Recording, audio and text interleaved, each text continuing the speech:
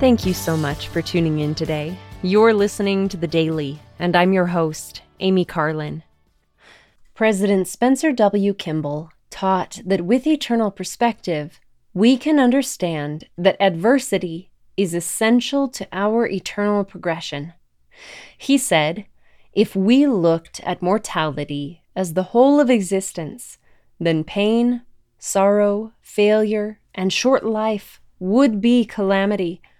But if we look upon life as an eternal thing, stretching far into the premortal past and on into the eternal post-death future, then all happenings may be put in proper perspective.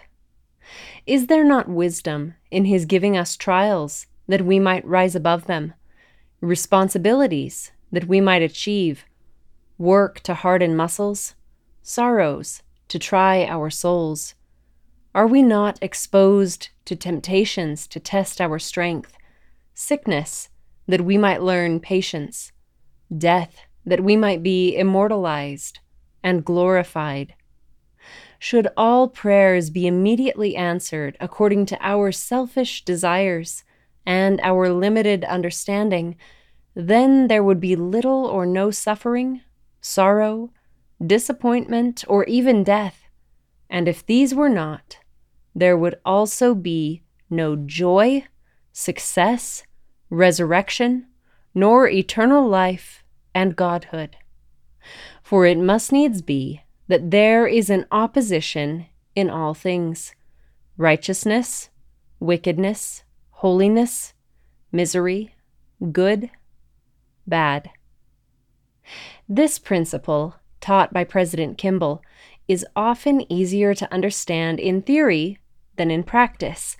This is in part because we have a limited mortal perspective.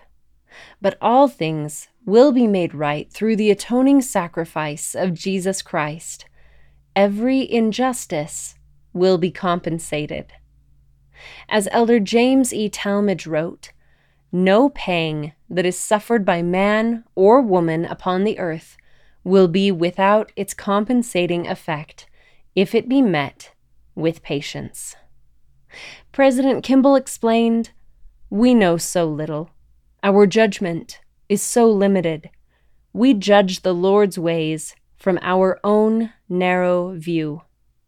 And as the Apostle Paul wrote, "And we know that all things work together for good to them that love God, to them who are the called according to His purpose."